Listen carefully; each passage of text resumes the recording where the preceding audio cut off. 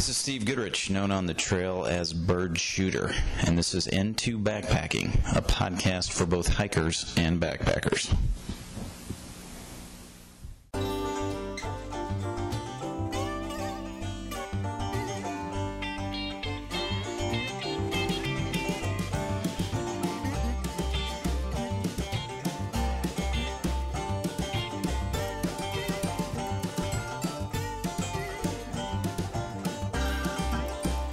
Hey backpackers, this is Bird Shooter, and tonight on the show we speak with Kaylee, aka Smiles, about her recent hike on the Tour de Mont Blanc, or TMB as it is often known, which is one of the most popular long-distance trails in Europe.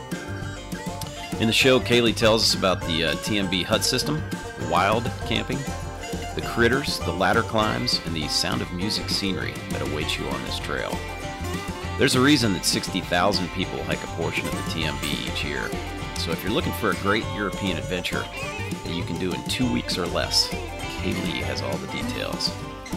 I also want to give a quick shout out to some recent donors to the podcast, Amos Pruden, Christine Reiner, and David Heithel. Thank you for supporting the show. If you too want to donate and get downloads for your off-the-grid hiking, click on over to n2backpacking.com and follow the podcast link for more details on how you too can support the show. That said, here is episode 55, and Kaylee on the Tour de Mont Blanc. All right, ladies and gentlemen, this is Bird Shooter, and I'd like to welcome Kaylee to the show, also known as Smiles on the trail, who recently completed a 170-kilometer or 110-mile thru hike on the Tour de Mont Blanc, or TMB as it is sometimes known, which is a trail that runs through Switzerland, Italy, and France. It circles the Mont Blanc Massif and is one of the most popular long-distance walks in Europe. And Kaylee is here to tell us all about it. Thank you for joining the show tonight. Hey, Bird Shooter. Thank you so much for having me. It is my pleasure, and I will tell you that having seen pictures and some video, actually, of the Tour de Mont Blanc, I am very much looking forward to learning more about it. So, before we get into the specifics on that trail, let me start by saying you're not just an interviewee, but also a listener. You mentioned in an email to me that you were inspired by our podcast with 30 Pack on the Pacific Crest Trail in episodes 19 and 20, and went on to hike the PCT in 2017. So congratulations on that. Thank you. Yeah, it was a really fun hike, and I definitely loved hearing the podcast and hearing all 30 Pack's experiences. It was definitely inspiring and motivational. Yeah, and I should have him back on a show, actually, Kaylee, because he is out fighting forest fires right now, and I know it's been a pretty active season, so I'm sure he's got some good stories to tell. But back to you. So tell me, was the PCT your first long-distance hike? Yes, it was my first long-distance hike, and actually it was my second backpacking trip ever. I had only ever done one other backpacking trip that was 2 nights long out near the Grand Canyon. So it was definitely, I had to do a lot of online research and listen to a lot of podcasts about it before I went off, because I definitely didn't know what I was doing back then. Well, and I mean, and I think you're in a good position to speak to that. Is that pretty common? Because my experience on the Appalachian Trail, and granted it was a number of years ago, but most of the people I met did not have a significant amount of long-distance backpacking experience when I set out my first time. And I'm curious if that's the case on the PCT, or you're running into a lot of veterans, or it's kind of a mix.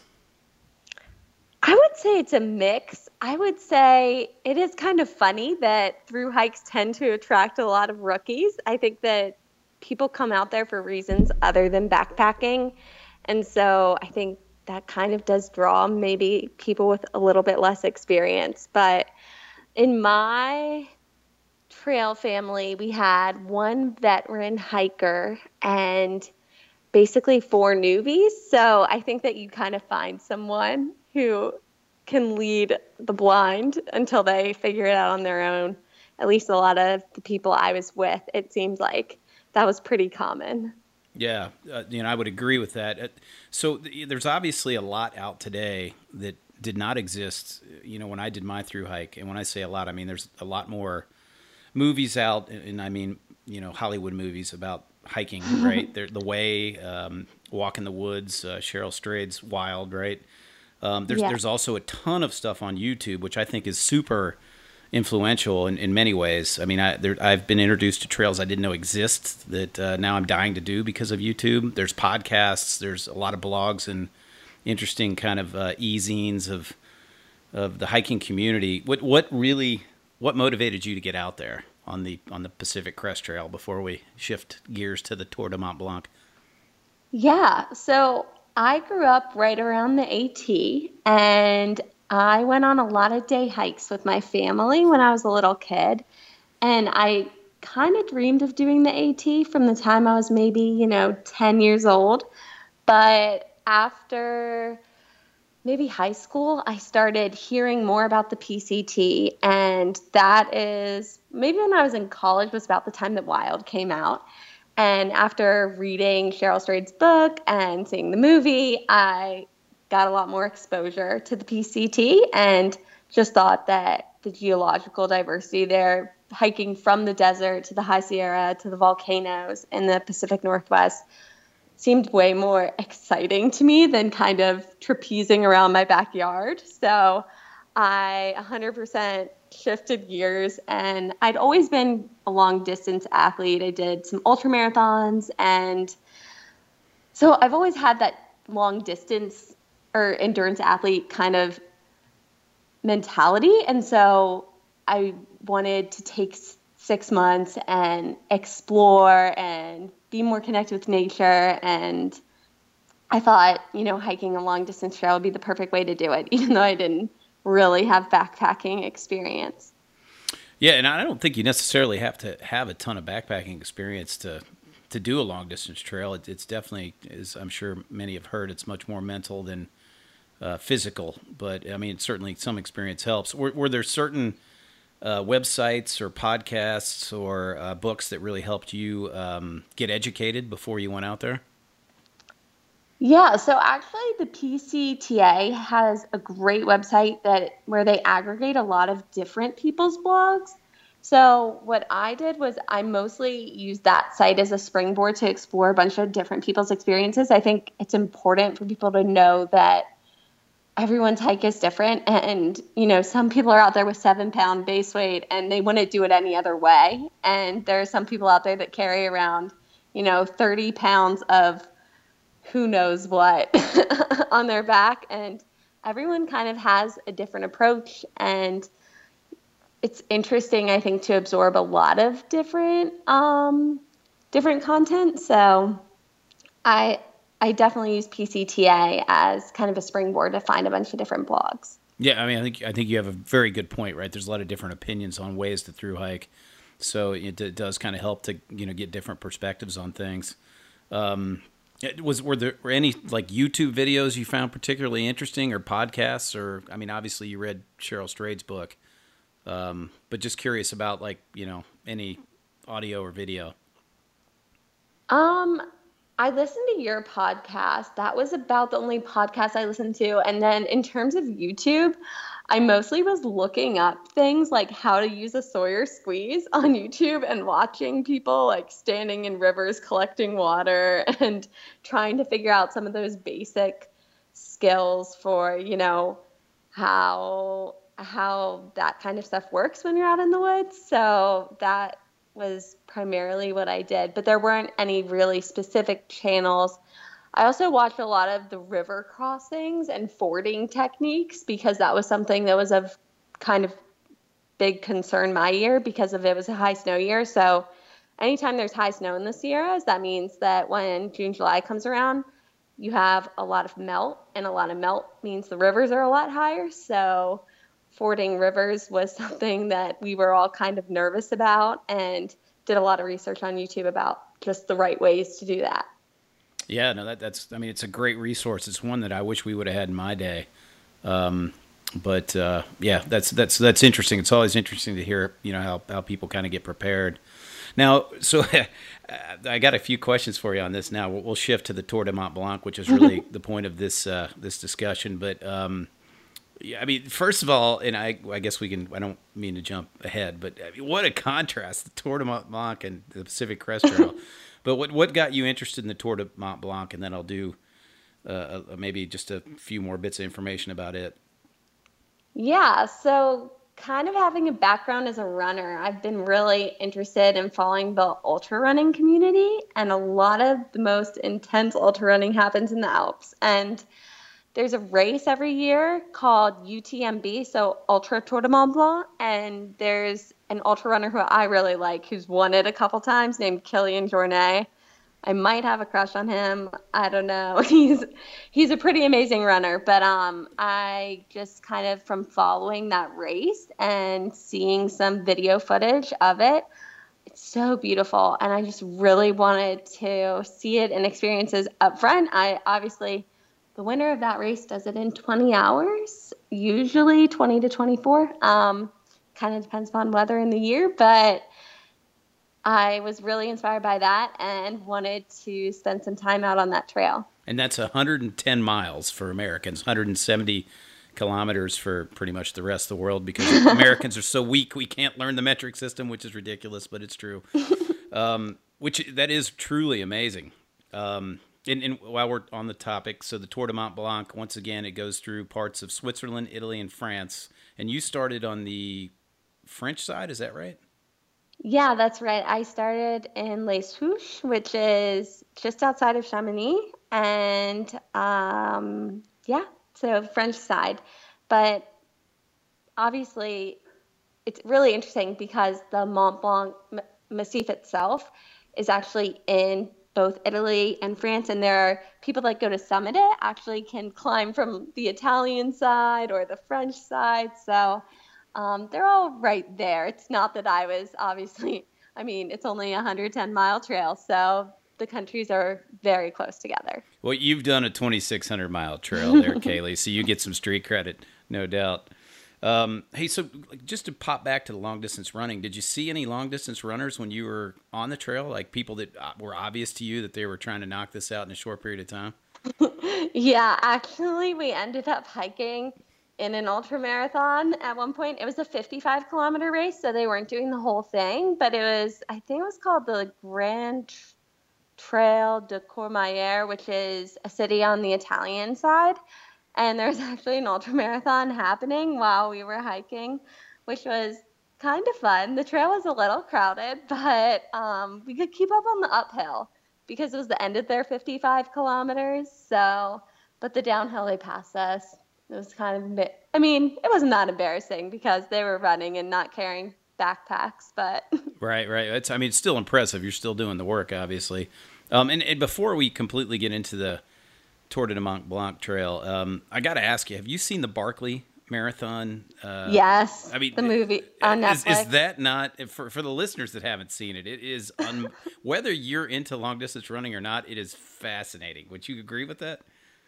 Oh, yeah. It's really fascinating. I'm not sure I want to do it. That's one of those challenges where, I mean, and one of the guys, did he win, the guy that had done the AT? I think it's all about mental tenacity, but it's also a little bit of orienteering and, yeah, it sounds painful. You're referring to Flying Brian. Yeah, he was the guy that was the first to hike the Appalachian Trail, the Pacific Crest Trail, and the Continental Divide Trail in a single year. And I think he ended up doing it in about 10 months, which is unbelievable. But wow. But he has been in the Barkley a couple times, and it would really be fun to interview someone about the Barkley. Actually, if anyone's listening, I would love to talk to someone about the Barkley.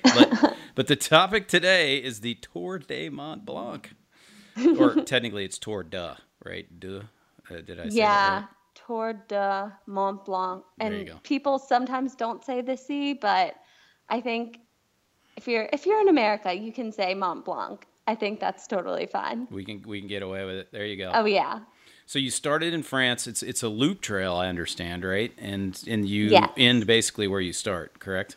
Exactly. Mm-hmm. Which I guess, that's the nature of a loop. But some of the scenes that I saw on YouTube, I watched some videos to kind of get prepared for our discussion. I mean, they honestly reminded me of The Sound of Music. Unbelievable. Like, you know, it's like you would be spinning around in a field with your arms out.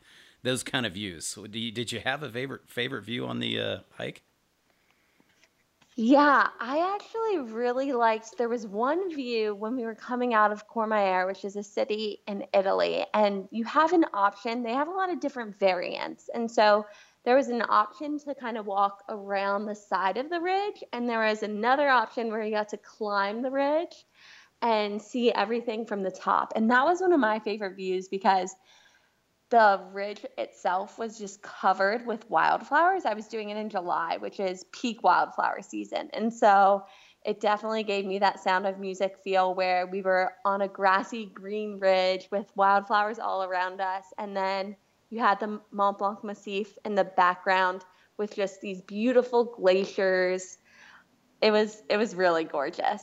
I highly recommend it. If you have the chance, go out there and do it. Yeah, I mean, all I could think about is how much I wanted to put my tent up near a lake, or I mean, some of those scenes were like the most epic camping scenes I've ever witnessed, but they don't Yeah. really let you. And that's what I wanted to ask you about backcountry experience, because obviously on the Pacific Crest Trail, you're camping in a tent quite a bit, but they don't really give you that option. Do you have that option at all on the Tour de Mont Blanc? So you do in some capacity. So it's called wild camping, which is just kind of funny. But it's definitely illegal in Switzerland. So you're not supposed to do it there. In Italy, it's legal above 2,500 meters. So if you're at the right elevation, you can do it. And then in France, it's legal at any elevation. They just really only want you to camp at sunset, and they want you to wake up at sunrise and keep going. So I think that there's some concern. A lot of people do the trail every year that you're going to damage the environment, especially if people don't know good L&T practices.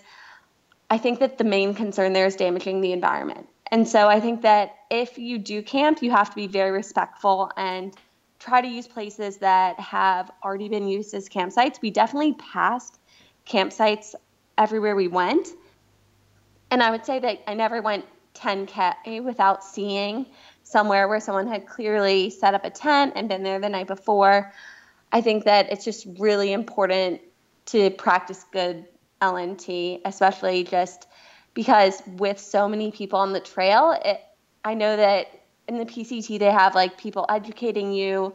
Sometimes at the start, the first 100 miles, I know they have these like trail runners that would tell you to try to camp on spots that had already been camped on to make sure that you weren't just like damaging all the grass and whatever other plants were around. So I think just being cognizant of the fact that, it takes the environment a little while to recover every season when people are camping there. So just trying to use camp spots that have already been used is what I try to do.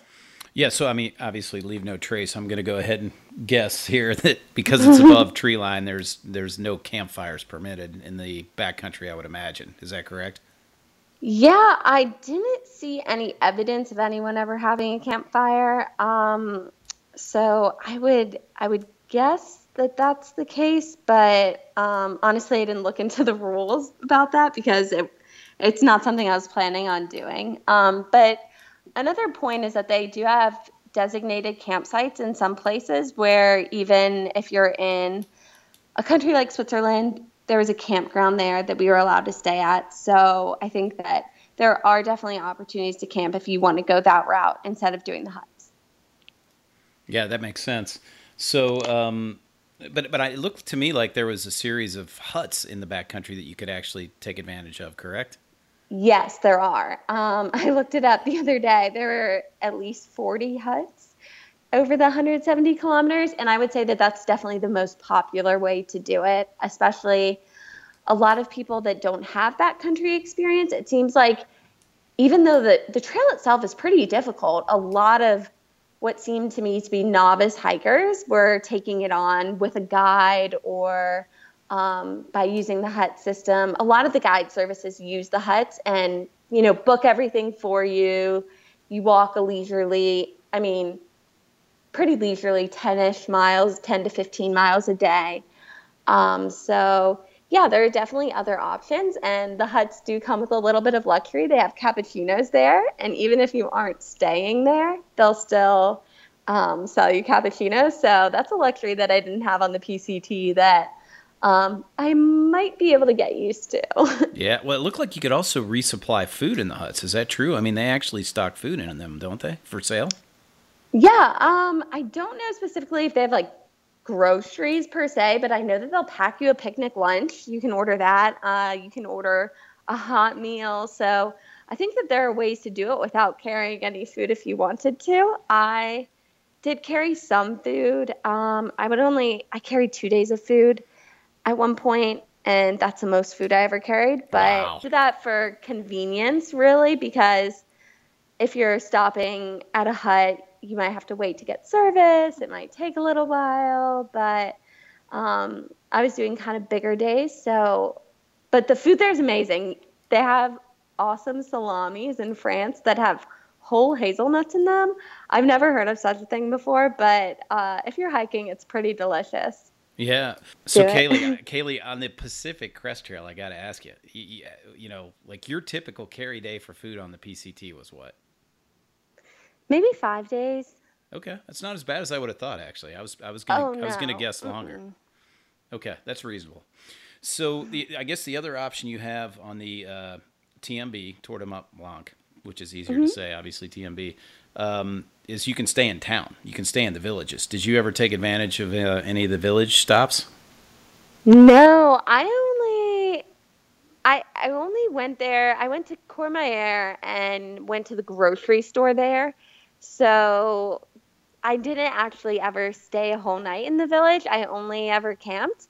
But I was kind of on a tight schedule, so I only had 5 days to do the trail. So I might have done it if I had had more time. But um, I kind of like hiking as fast as I can just to see how many miles I can do. But B, I also had to catch a flight home, so Yeah, I was a little limited. gotcha. I mean, it sounds like you went solo. Is that true?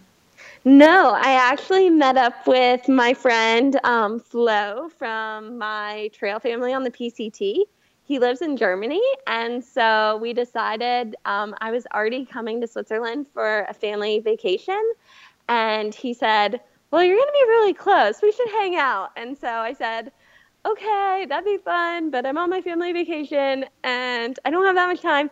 He said, "Well, can't you get away and hike for a few days?" And I said, maybe a few, maybe three. And then he said, "Well, I really want to do the TMB and it looks great." And then he convinced me to get away from my family vacation for 5 days. And so we decided to do the trail, and um, it was a lot of fun. And it was kind of nice to have someone that you hiked with on the PCT to do it with together. And we wanted to see also how in shape we still were because we weren't sure if we would make it. Luckily, there were bailout points Ah, if we right, didn't, right. but we ended up making it. That was one of my questions I had for you. It's basically you guys did it in 5 days. It sounds like. Yep, like 4.5. It was 4 and a Nero because we were trying to get ourselves together to leave on a Friday morning, and it ended up, of course, you have to catch a bus to get to the right place to start the trail, and we needed to go to the grocery store first, so we didn't end up starting hiking till 3 p.m. So it was 4 and a Nero, pretty much. And is that pretty typical, or I mean, you guys are probably in pretty good shape, having just like 2,600 miles. Is it more Well, typical to that do? was last summer. So Yeah, true. last summer I hiked the PCT, and then this summer it had been a whole year since we had hiked. So we weren't in as good of shape. Most people do it in about 10 days, but I would say most people take a more leisurely pace, stop and smell the roses a little more. Gotcha. That would probably be my style, Kaylee, to be honest. But 5, that's pretty impressive if 10 is the typical rate. So kudos to you. You go through 3 countries. You go through Switzerland, Italy, and France. I'm sure all were fun in their own way, but did you have a favorite, and why? Um, I think I liked Italy the best. I think that the views of the Massif were just the prettiest at that time. We might have just had great weather then too. That's always a factor.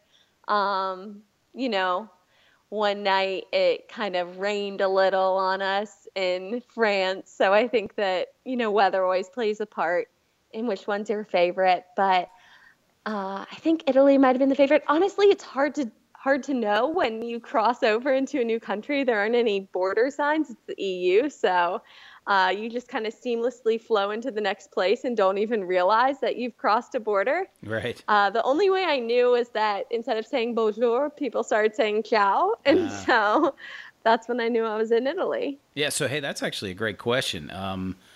Obviously you speak English. I mean, you can get along with just English if you don't know any of the other languages. I take it. Yeah, you can definitely get along. I mean, I always learn hello, thank you, how do you speak English, or like, do you speak English, etc. So that I think it's just more polite, and I think you get really far by learning the simple phrases, and if you've got those, people are super willing to help you. And I did go a little incognito. People in Italy thought I was French. And I think Ah, that's just because I was still using French words because I hadn't realized we had crossed into Italy. But a ah. lot of people kept asking if I was French there.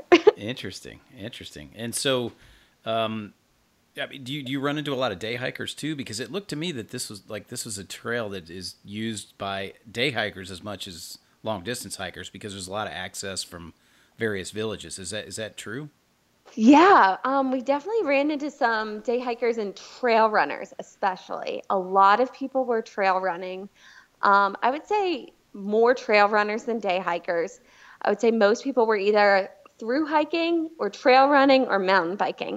It Hmm. was amazing. The mountain bikers would carry their bikes up, and it is steep. It is not, the PCT is graded for horses. This is definitely not for horses. It Hmm. is very, very steep. Then they couldn't even push their bikes up some parts.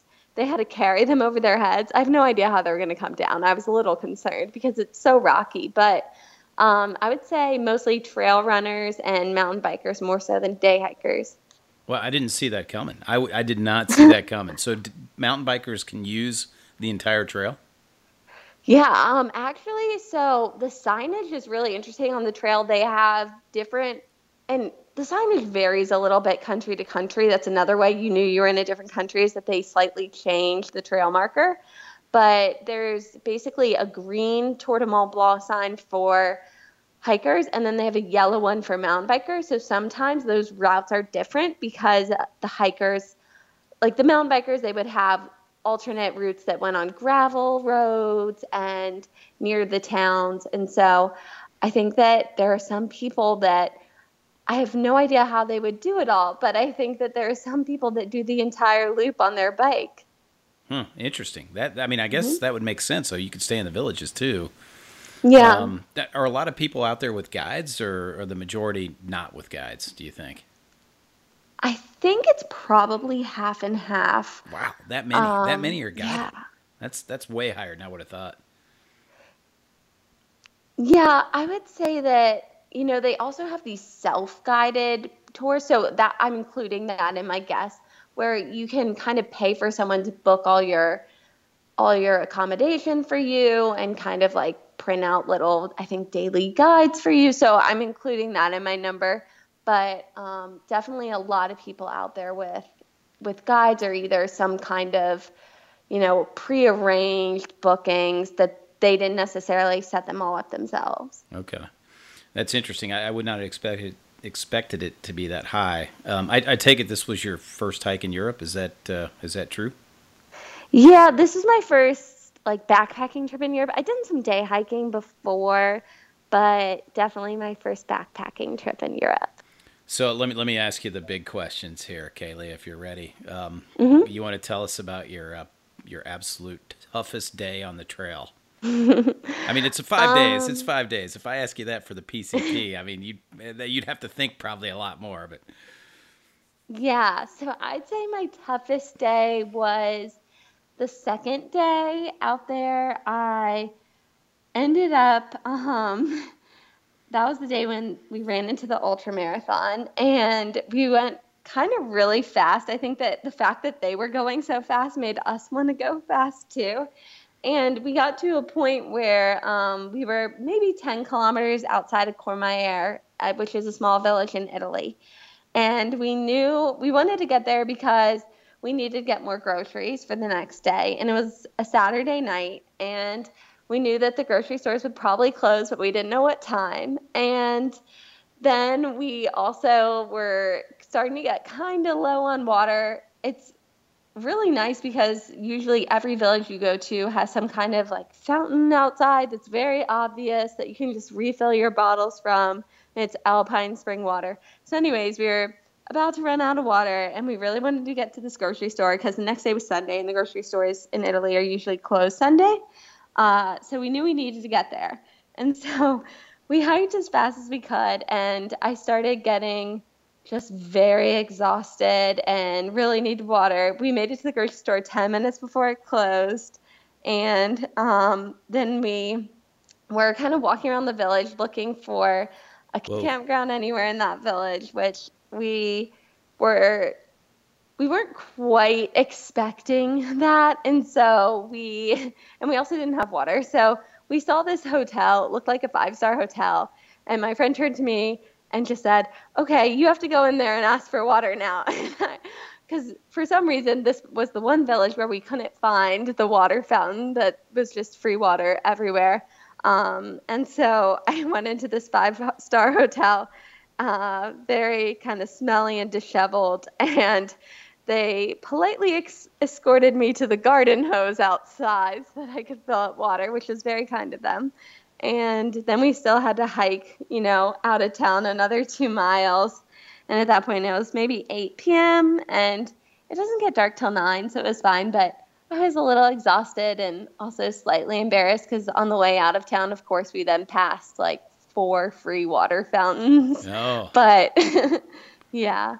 Wow. You got a little trail magic there. I don't know if you'd call that a mega trail magic, but at least you got water. It's true. Did you? Do you get trail magic on the TMB like you do on like the AT or the Pacific Crest Trail? No, I don't think it exists in that capacity. It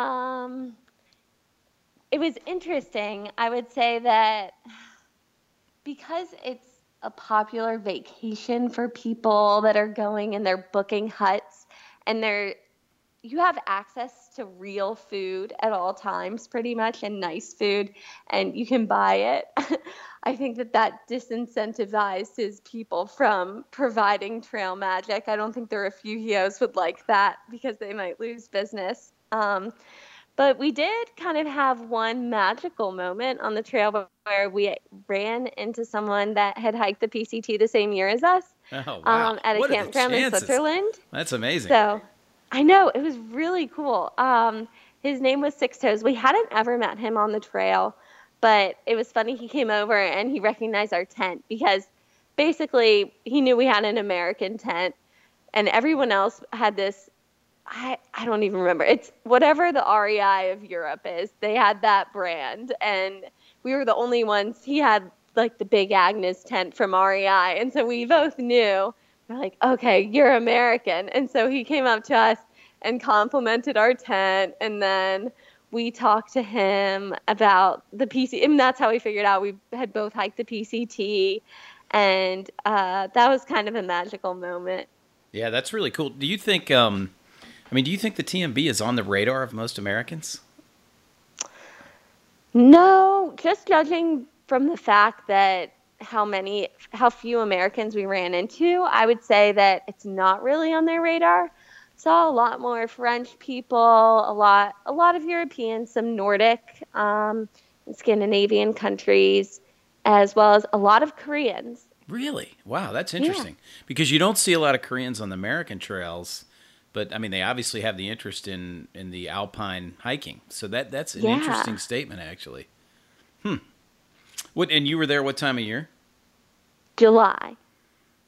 Hey, I will say, let me just throw this in there real quick. Of course, my downloads for the podcast, America's number 1, Canada's number 2, Australia and New Zealand always are very high. They're usually in the top 5. But you'll never guess what's number 3. It's an Asian country. Korea? It's actually Japan. Japan, wow. Yes. Japan, I've had tons of downloads lately. I don't know why. Thank you, any Japanese listeners that are out there. But I just thought I'd throw that out there. So that's pretty cool. Yeah, it makes me kind of curious to explore some of the Japanese mountains. Yeah, definitely. I know they have great skiing there. So Yes, they I can definitely only do. imagine. If you have skiing, Yes, you have alpine hiking. and I do like to ski. I don't know about you. I wish I had learned when I was little. I've done it once. I'm not very good. I did learn how to cross country ski this past winter, and that was a big accomplishment for me. I kind of like the Nordic skiing. It's not the excitement that downhill is, but it's a little bit more peaceful, and you have the trail to yourself more rather than I feel like the ski slopes. I'm always just scared of hitting people. Yeah, well, it's also backcountry, which obviously Yeah. you do this because you love it, just like I do. Yeah. Hey, so I refresh my memory. I can't recall if I asked. You were what time of season? Were you July, June, Yes, August? July, July. which was really great because the wildflowers are just beautiful then. So I definitely recommend. They say, I think June through September are the popular months, but July was pretty perfect. I think it's more crowded then. I think July and August is when the refugios tend to get booked up. So definitely if you're thinking of doing that option, I would reserve it in advance. But yeah, July was definitely a beautiful, beautiful time. And was that your strategy? Did you guys try to get reservations, or did you just kind of wing it? And I mean, if you did the PCT, I know you're good at winging it. So Yeah, we just winged it. We didn't actually ever stay in any of the refugios. And so because we camped every night, that gave us more flexibility. I will say that, yeah, we had to wing it a little bit. There were a couple campgrounds and designated campsites that were great to stay at, and then we were able to stay on, the border of France and Switzerland one night on a col. And because we had like crossed over the Swiss border where you're not allowed to camp, we were able to stay at the top and have a beautiful view of Mont Blanc, which is really, really magical. So I definitely recommend if you're a little more daring, I would say the backcountry camping's the way to go. yeah, and so July, you guys are kind of, Hmm. I mean, still in July. I mean, from the PCT, you can definitely get into snow. I'm sure there was snow in areas at that time of year. What was snow? Yes, a tiny bit, but the trail it stays below 9,000 feet. Okay, So okay. you're usually it's snow patches. It's not tons of snow. We did go on a high route variant, and we got to Glissade-ish, 50 feet, which I was really hoping we would get to Glissade, so that was fun. But yeah, it's minimal snow travel. So, Nothing to be scared about. so no crampons, no ice No. axe. You don't need any of that stuff, huh? No, no Okay. crampons, no micro spikes. Just, if you have your poles and you kick a step in the snow, you're fine. Yeah, and you definitely carried those on the PCT, I'm guessing, right? Oh, carried what? The crampons and the ice axe, micro I had spikes. micro spikes and I did have an ice axe. My year was a little complicated, so I got to the Sierras in early June and the snow bridges were melting, but we were approaching peak melt and some rivers were about to be uncrossable. So I did the first 100 miles. And at that point, everyone in my trail family said, you know what? It's a little dicey and the melt's getting worse every day when we were there. So I flipped and did Northern California and Oregon. And then I went back to the Sierras in August and finished them up then. So when I was in the Sierras in June, 100% I needed an ice axe and micro spikes.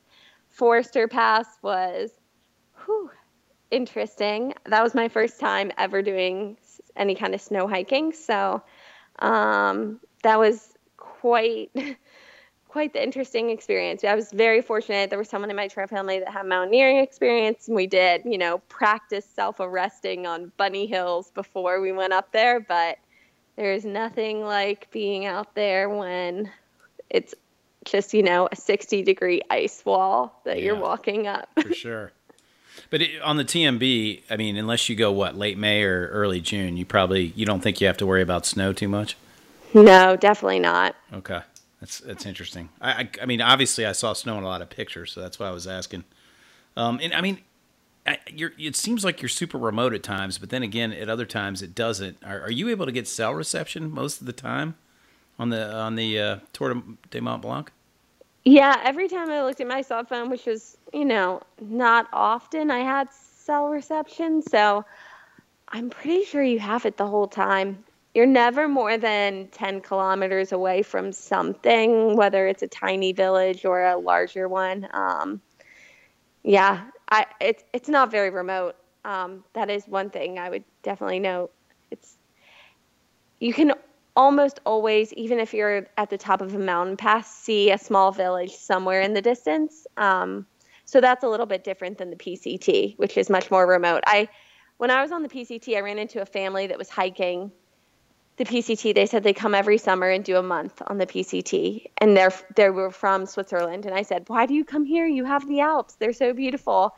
And they said that the whole reason why they came is they said you always are connected. You're never far away from anything, and they loved how remote the PCT was, which I found really interesting and didn't really understand it until I went out and did the TMB. Yeah, I definitely respect that statement. The other thing I wanted to ask you was about wildlife, because obviously you have a lot of wildlife on the Pacific Crest Trail, but on the Tour de Mont Blanc, I saw cows, I saw sheep, maybe goats, but are you really getting any wildlife on the TMB? Yeah, well, there are no bears in the Alps at all, which is just something to note. So you don't have to ever hang food or anything like that. Huh. But there are ibex, which is a species of goat that lives in the Alps, and I didn't see one. I'm really disappointed. I really wanted to see one in the wild. So male ibex can weigh up to 160 kilograms, not pounds. So they're massive. And I didn't get to see one of those, but I did see a chamois, which is another species of goat. It's a lot smaller, but those are pretty cool to see. And then, of course, they have marmots, which big, are fat probably ones, my too. favorite animal. Yeah, they're kind of cute, man. But they're like thieves. They're master thieves. I don't know if you have ever had that experience. They're good at stealing food. They didn't. They didn't really take anyone's food that I saw. Because there are so many people around, I would imagine that they're pretty good at stealing food, but they didn't try to take my food. I guess I just look mean or something. That must be it. Did you have any interesting encounters with people? That's the other question. That's the other wildlife in the wilderness. It's always an experience. True. I would say running into six toes from the PCT was really interesting. Other than that, I think that most people do their socializing for the day at the refugios. It's really weird because there are so many people on the trail. I read somewhere online that 60,000 people do it every year, which seems ungodly high to me. And there was almost always someone in sight. I would say there were moments of peacefulness where you had the whole place to yourself, but if you were at the top of a col, there were probably 5 or 6 other groups there at the same time as you. And so people don't stop to say hi to you on the trail as often as they would on the PCT, just because I felt like on the PCT I saw 15, 20 people a day max, and this was probably 200 people a day at least. I didn't count. But so people don't necessarily stop and say hi to you as often. The one interesting group of people we ran into was a group of Boy Scouts from Hong Kong, and they were quite characters. They were like rambunctious little 13-year-old boys that we sat at the top of a little pass with and ate lunch next to, and they all spoke English fluently and were, just very curious about where I was from. And I said, "Oh, the U.S." And they're like, "Well, obviously, what state?" And they just kept pestering me about different things, very nice questions. But All right, wow. they were a lot of fun. They did. We passed them on the way down, and they kicked a lot of rocks, which was kind of funny. But we had to kind of move past them pretty quickly because I think they were trying to start a little bit of a rock slide. Interesting. Speaking of rocks, I noticed that there were some ladder climbs on the hike, right? And some of them look kind of tough. Can you comment on those? Okay. They were exposed. So if you don't like heights, I would say that it wouldn't be for you, and you're not strapped into anything. So if you let go, that would not be good. I'm not scared of heights at all, and I felt, the ladders are really securely bolted in. It's all just, you just have to hang on and climb. I mean, obviously things can happen, people can slip, but I felt very safe. I felt way less safe walking over snow bridges in the Sierra than I did on these ladders, because it's all within your control and there's no real, I mean, there is real danger if you were to let go, but there's nothing unpredictable. It's just a ladder. So I would say that if you're scared of heights, you just would have to not look down and only focus on the rock and look up when you're going up them. But I would say, yeah, it's probably about, maybe a quarter of a mile where you're climbing up ladders at one point, but it's only one day. So the ladders are not something where you need to be clipped in or anything. I mean, you didn't feel like you needed to be. So there's no way, I mean, I guess if you brought your own carabiners and harness, you could clip yourself in, but there's no system. No one I saw clip themselves into it. It's safe enough, but there are definitely maybe one or two spots where if you fell and let go, it would not be good. You would sustain an injury. So, I mean, in terms of, and this is kind of a follow-up question to that, in terms of difficulty, I heard you say that there's not a lot of graded trails, so you're pretty much going up and down, kind of like Maine or New Hampshire in the East Coast. But So how would you talk? How would you discuss the difficulty? Rate the difficulty of the trail? Because I read that there was like 6.2 miles of elevation gain and loss. So you're definitely working out there, right? yeah, I would say it's really steep. It is there are points on the way down where you have to turn around and hold the rocks behind you to lower yourself down. And it's kind of consistently like that for a mile. Whereas in the US, that might be maybe, one or 2 points on the trail where you would have to do that. So I think that it is definitely really steep.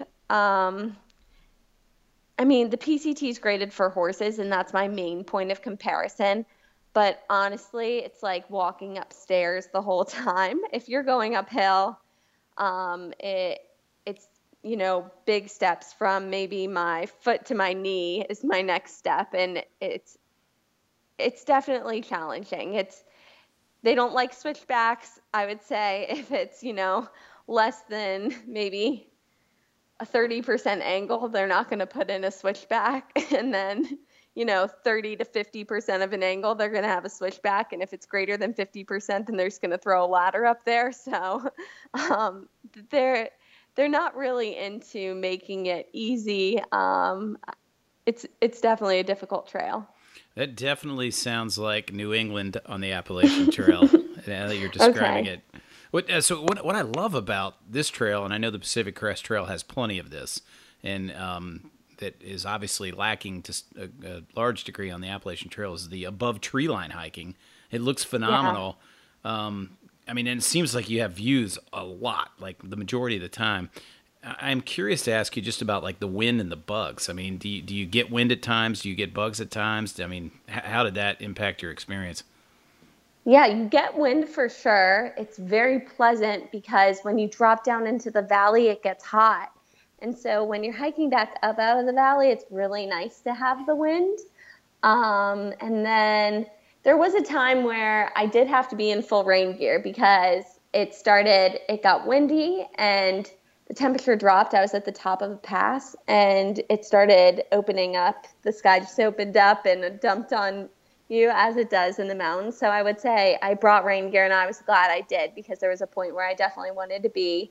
I would have been fine without my rain pants, but I was happy I had them and I wore them. So I would say there is some wind. There were no bugs. I brought my 100% DEET because I had learned my lesson in Oregon on the PCT that sometimes you need 100% DEET. But I didn't break it out. There was maybe one day where some flies were flying around, but nothing, no mosquitoes. Part of that might sometimes it's due to seasonality, so there's a chance I just missed it. But I didn't have any bad experiences with any bugs. Yeah, that's great because bugs can be a killer. They can Oh yeah. they can turn a situation around in a hurry.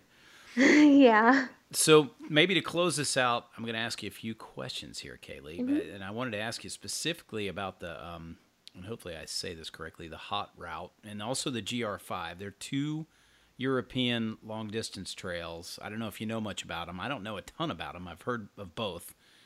Just Yeah. curious on how this compares in popularity to the others, scenery, difficulty. Can you comment on that? Yeah, I definitely think that they're less popular. So GR5 is a lot longer. It actually starts in the Netherlands and then it finishes, I think, in Nice in France.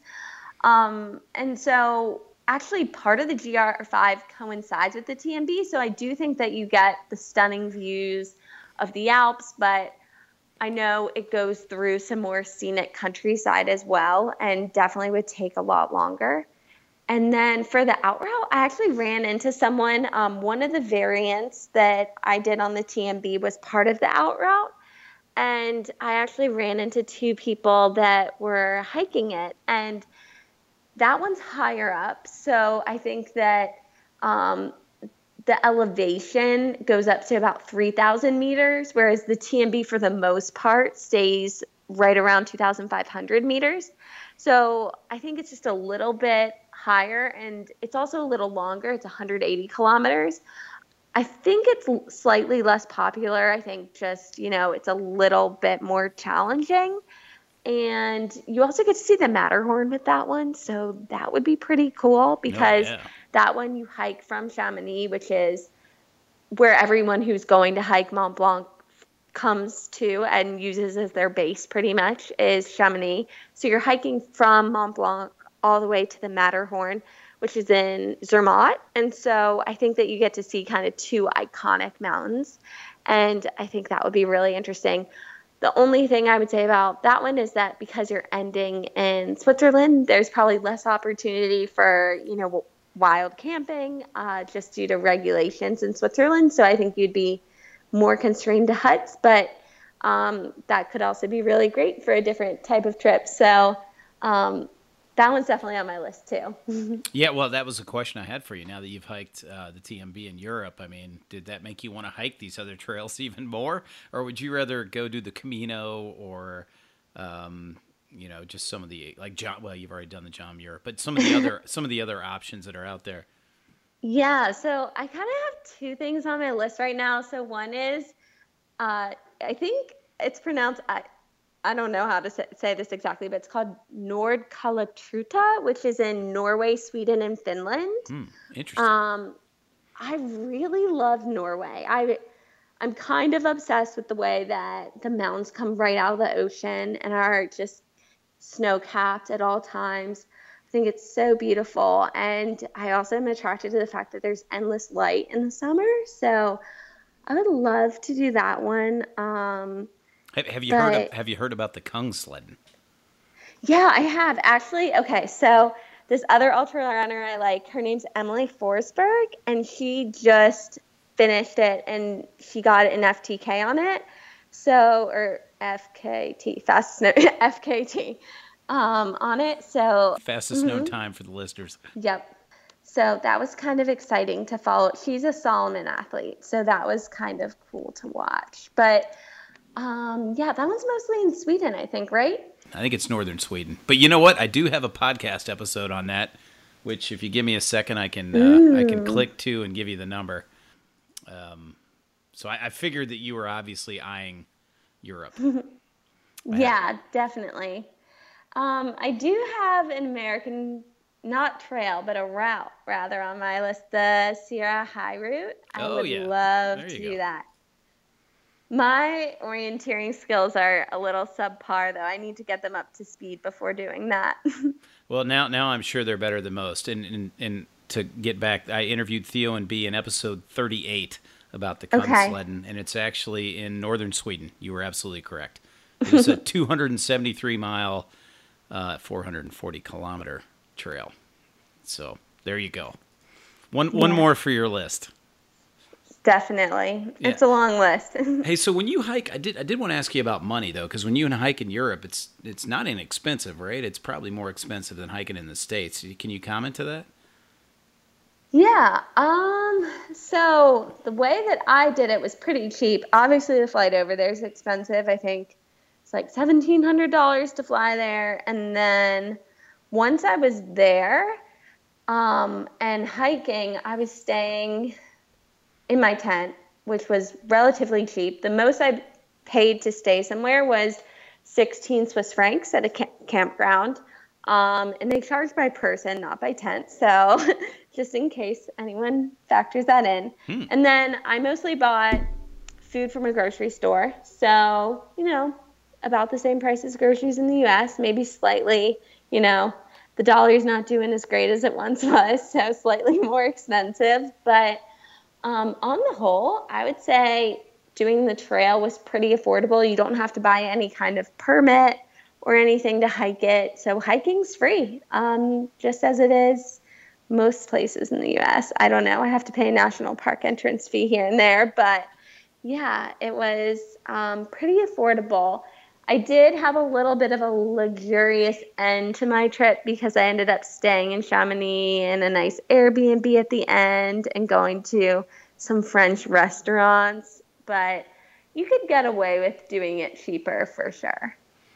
I did notice that some people that maybe aren't looking for as much of a hardcore experience, and obviously Right. doing the PCT, I have certainly earned the reputation for being a hardcore hiker, but it did look like there were options where you could take gondolas and buses and basically Yes. kind of cherry pick the hike for those that may not be as physically fit as you or just may not want to work as hard.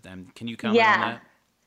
definitely. So the gondolas, you can take one up to La Bravante, which is a mountain outlook outside of Chamonix. There were a few other places where you could take gondolas as well. I think the buses might be slightly less efficient just because when you're hiking around a large mountain range, then the buses don't always have the most direct route to the next town.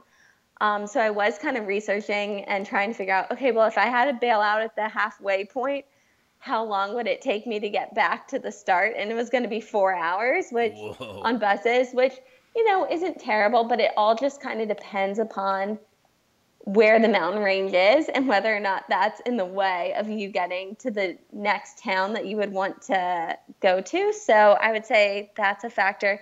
The gondolas are awesome and beautiful and scenic. They are expensive, so I think I paid 66 euros for an all-day pass for the region in Chamonix on the day when I got back from hiking. But it was really fun. I went up to Aiguille de Midi, which is where a lot of the people that are going to try to summit Mont Blanc go. So they all take the gondola to this point, and then you watch them all gear up, and then they go start hiking off to base camp. So that was really fun to watch. So I think it's worth it. I just would look into, sometimes you can pick to have an all-day pass for a region, or maybe, and that could be cheaper if you're going to take a few.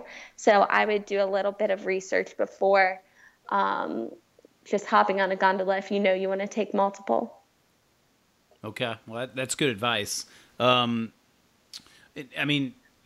wanted to ask you too. Like, was there a time on your hike when you laughed? Tell us about a time you laughed on your hike the hardest. Let's see. I think there was this one point where we were about to cross over. So almost I think where the border crossings were, and they weren't well marked, but almost all the borders are right at the top of a mountain pass, which is kind of cool. And right when I was leaving Italy and going to Switzerland, I had a 5,000-foot climb. And during the last 500, and it was all exposed, in the last 500 feet of the climb, we could see the cumulus cloud starting to build up, and this thunderstorm starting to brew. And I get really nervous on mountain passes with thunderstorms. And it was at the point where, With good you reason. know, With good reason. yeah, Let me say that. definitely. But I kind of started, I was already huffing and puffing because I wasn't in my PCT shape, and I'd already climbed 4,500 feet. It was the last 500 feet, but it didn't make sense at that point to go back down because the whole ridge was exposed anyways. So I just had to start kind of working as hard as I could. And I was nervous, but as soon as I got to the top, the thunderstorm ended up shifting to a different area, and there's this bright patch of blue sky. And we walked another, maybe 1 kilometer further, and there was a refugio that had beer. And I just kind of started laughing because the juxtaposition of just being kind of scared of the elements of nature, and then immediately within the next 15 minutes being in this beautiful sunshine with a beer in your hand, was just kind of funny. But I was glad that the thunderstorm ended up going the other direction, to say the least. What is the old expression? The trail delivers. But it is interesting, Yeah. especially when you're out there for multi days. The mood swings, like just how you can go from an absolute low to an absolute high in such a short period of time over something simple like you just described. And then the longer you're out there, the more that's probably true. But that's interesting to hear. Hey, having just come off the PCT and going to the Tour de Mont Blanc, what did you like the most about each one? What did you like the least about each one? I'm kind of curious to compare the two because you're in a very good position to do that. Definitely. Well, the Alps are just majestic. I love that every single day when I woke up, I was on some crazy ridge walk that was surreal. That you mentioned before, the sound of music. It felt like that every second, which is something that when you're on a 2,650-mile trail, yes, there are views that beautiful, but they're not every day. Some days you're just walking through the forest, Yeah, and, right. You see the same trees and maybe get a tiny glimpse of, some kind of viewpoint once every 5 miles. And so I would say that in that sense of just cherry picking the best days, the Tour de Mont Blanc every single day is the best day. And so that's one thing I loved about it. I also loved the fact that you could wake up and walk 2 miles and there would be a cappuccino within 5 miles every day. Yeah. That was kind of nice. So the luxury of that was something that I wasn't used to. And that was kind of fun, especially when you've been in normal life and you're just used to having that stuff all the time. And then I would say that for the PCT, I think that what's so magical about that is the mental endurance. You just feel so proud of yourself when you're hiking that far because you've stuck with it, and that, not everyone sticks with it. A lot of your friends that you'll hike with the first couple weeks, you'll hear back later, oh, they're actually at home now, or had to get off trail for, an injury. And so I think that that's really special about the PCT. I also think that the PCT is so special because it's remote. And I remember going into the Sierras in a high snow year, not knowing what I was doing, and just feeling so connected to my trail family and trusting them so much, and that we were in it together and we were going to cross the rivers together and, make calls about which ridge lines to walk up together and how, because everything was covered in snow. So there wasn't a trail. You just navigated and found the best path. And that was such a cool experience. And I just remember going into it, calling my mom from, I think Kennedy Meadows had like a phone booth. There wasn't even cell service there, but just calling her and just letting her know, hey, like, you might not hear from me for a week and a half. It's going to be a little bit sketchy, but I'll be fine. And just having to have her trust me on that, and then just kind of coming out of it in Bishop and, calling your family and telling them I made it through the first 100 miles. And that's a very different experience. And it was also, I would say the Sierras are equally beautiful to the Alps. The volcanoes are equally beautiful to the Alps, but really there are times on the trail when not every day is magical scenery. So, yeah, but both are great experiences. They're just different. Hey, so you touched on something on the PCT. Would you recommend hiking with somebody else on the PCT? If you're in a high snow year and you're going into the Sierras, yes, absolutely. And if you're doing it at the time when there is a lot of snow, I would say that there were a few people that hiked alone in the Sierras in early June, my year, and it was 260% of average snowpack. And the rivers were huge, and even strong guys that were 6 foot tall. It's an advantage to be tall when you're crossing a river. It's just a matter of the fact that, for me, if someone's 6'4", the water might be up to their knees. It's up to my hips, and so it's just a different experience based upon how large you are to cross a river. And even some tall, strong people, had tricky river crossings. There was a guy that lost his pack, and what you do basically, if you lose your balance, they tell you to get rid of your pack because you have to swim at that point. If you get rid of your pack and you're alone, now you don't have a tent. You might not have, if you didn't take your maps off your pack, you've lost your maps. If you've lost your maps and your tent and your sleeping bag, it's going to be a rough night. And if the trail's not visible at that point, you can run into real danger.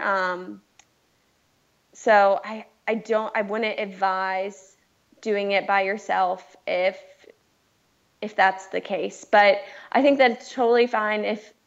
When I came back in August to do the Sierras, everything was clear. You 100% could hike alone then. And I know people that did the whole trail by themselves and loved every minute of it. It's really, you get to build your own experience. And for me, meeting the people I met was one of the best parts. But it's, you got to hike your own hike, as they say. So I would not dissuade anyone from doing it except for the Sierras in a high snow year. Yeah, no, that makes sense. And I know that snow plays a big part in the Sierras of the Pacific Crest Trail that, you don't get as much in the AT, right? So, right. What about back to the Tour de Mont Blanc? If listeners are, I'm sure they will be excited about doing this hike. Is there a preferred guidebook that you recommend or a place that they should go to learn more about it? There's a site that I used. It's called autourdemontblanc.com, and I went to the English version, and I honestly just printed off topo maps from that. And that worked out well for me. There are definitely guidebooks. The one that is kind of the guidebook of choice that everyone has is called Cicerone, the Tour of Mont Blanc. And most people I ran into had that one. I didn't have the guidebook. It's more of a you'll come to this gravel road, and once you cross this lovely area with cows, turn left kind of thing. It's more of a description. The maps were perfectly sufficient, and the trail's well signed, so I don't think you necessarily need a guidebook. There were also designated campsites marked on the map that I had, so that was helpful, but I think that there is a little bit more description of exactly where you can camp, and probably just more details about, for example, in Switzerland, I showed it up at a campground, and I didn't know how much it cost, but I'm sure that information would have been available in that Cicerone book. But yeah. So do you definitely recommend getting the maps? Because I heard you talk about the maps a few times. It sounds like that would be a good thing to have. I really enjoyed having the maps because it outlines the variants that you can do, and then you're able to judge and see, okay, this is where this variant goes versus this one. I think that because this one's on the ridge line, it's going to have a better view. Let's do that one. So that was why I liked having the maps. I think, I'm trying to think, if I had brought nothing and just showed up with a backpack and relied on signs, it would have been okay, maybe. I think I give myself 90% chance of making it, but I would recommend carrying maps. I think it's always a good thing to have them just in case you get off track. Usually what will happen is you'll come to an intersection with the trail and it'll tell you there'll be a sign for the TMB, and then sometimes they don't have a sign as to which way the TMB is, but if you know the name of the next town that you're going to, the sign says, okay, Courmayeur this way, Champex this way, and then as long as you know which is the next city or village on your stop, then you should be fine, or what the next name of the next pass is. But I would say that I personally like having the maps just to know, because sometimes there are options of which way to go, and I thought I was able to make better decisions about the choices there. And even if you only need them 90% or 10% of the time, it can save you like hours of grief, right? Going the wrong way. Yeah, definitely. Yeah, I could definitely see that. I'm a big map guy. I never travel without one, to be honest with you. Yeah. Hey, so just curious how the TMB was exactly like you expected and how it was totally different. Yeah. That's a good question. I think I was expecting it to be slightly more remote than it was. I knew that it went through villages, but it didn't quite dawn upon me that every 10 kilometers when there's a village, that's actually pretty close. And I knew that there were going to be villages, but yeah, I would say that kind of surprised me a little bit. And then how is exactly like I expected it. The cappuccinos were amazing, and just having access to food all the time and not having to get to day 4.5 and tell yourself at lunch, you can only eat like 2 slices of cheese and 3 crackers because this food has to last another day. The rationing. I've been there. Yep, the no rationing. That's tough. That's a great point. I went with a small bear can into the Sierras my first go around. That was the biggest mistake of my life. I've been there on the rationing, like where I literally put 10 days of food into bags that I could eat because if I didn't, I know what you're saying. Yeah. So, hey, before I ask you one closing question just about the TMB, do you have a favorite piece of gear that you like to take on the trail? Ooh, that's a good question. I'm always curious because people are so passionate about gear, but everybody's got like the 1 or 2 or 3 things that just change the game for them. That's kind of what I'm asking. Yeah. I honestly think my puffy coat, I bring it even when it's supposed to be like 80 degrees outside. I get cold easily. You're like my my wife. My puffy coat. My wife is the same way. That's funny. You probably would wear it in the middle of like the summer if you had to, if it was a cold night. Definitely. I don't really go anywhere without it. So I think my puffy coat's my favorite. Wow. Yeah, that's a good answer. I like that. What about any closing advice to somebody that's thinking about doing a Tour de Mont Blanc hike?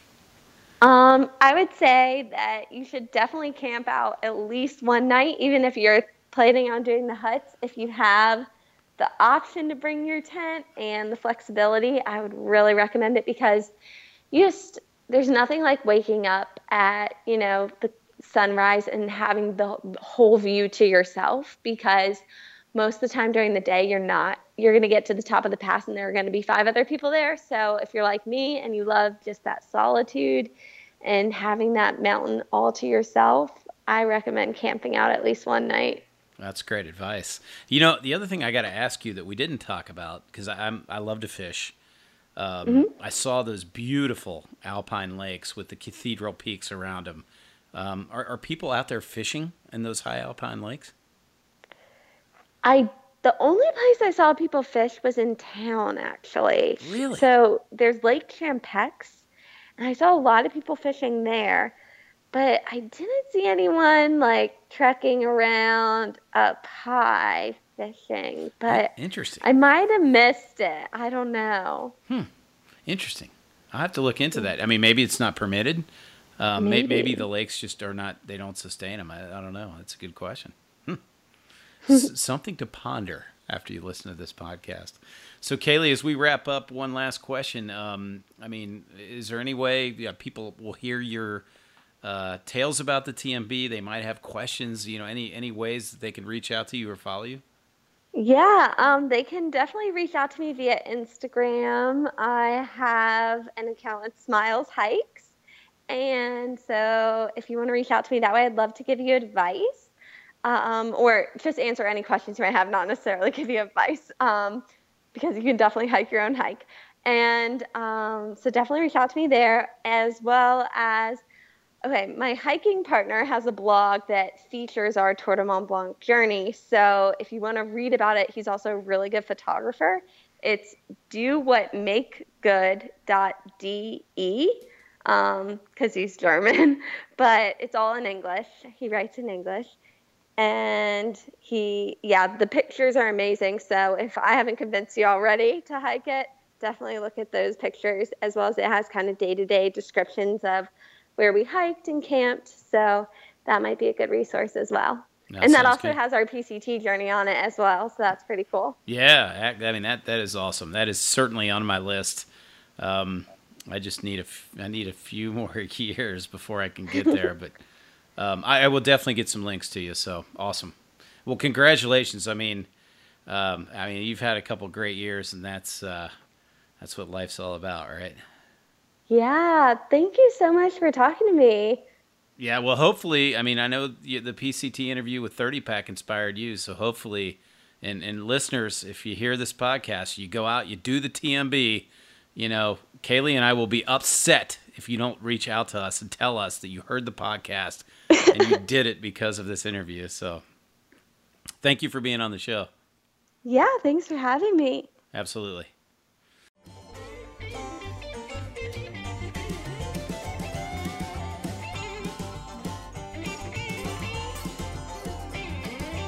Thank you for listening to the Into Backpacking podcast. This is your host, Bird Shooter, wishing you the best for your travels on the trail. To subscribe to this show, visit iTunes, Stitcher, Google Play, or your favorite podcast app, and give us a thumbs up or a positive comment while you're there. You can also download shows directly from intobackpacking.com. Just click the podcast tab on the main menu.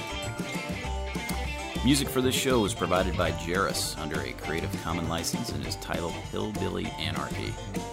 This show is a production of Into Backpacking and is copyrighted by Into Ventures, Inc.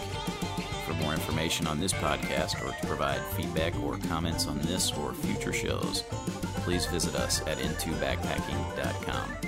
That's the letter N, the number 2, backpacking.com.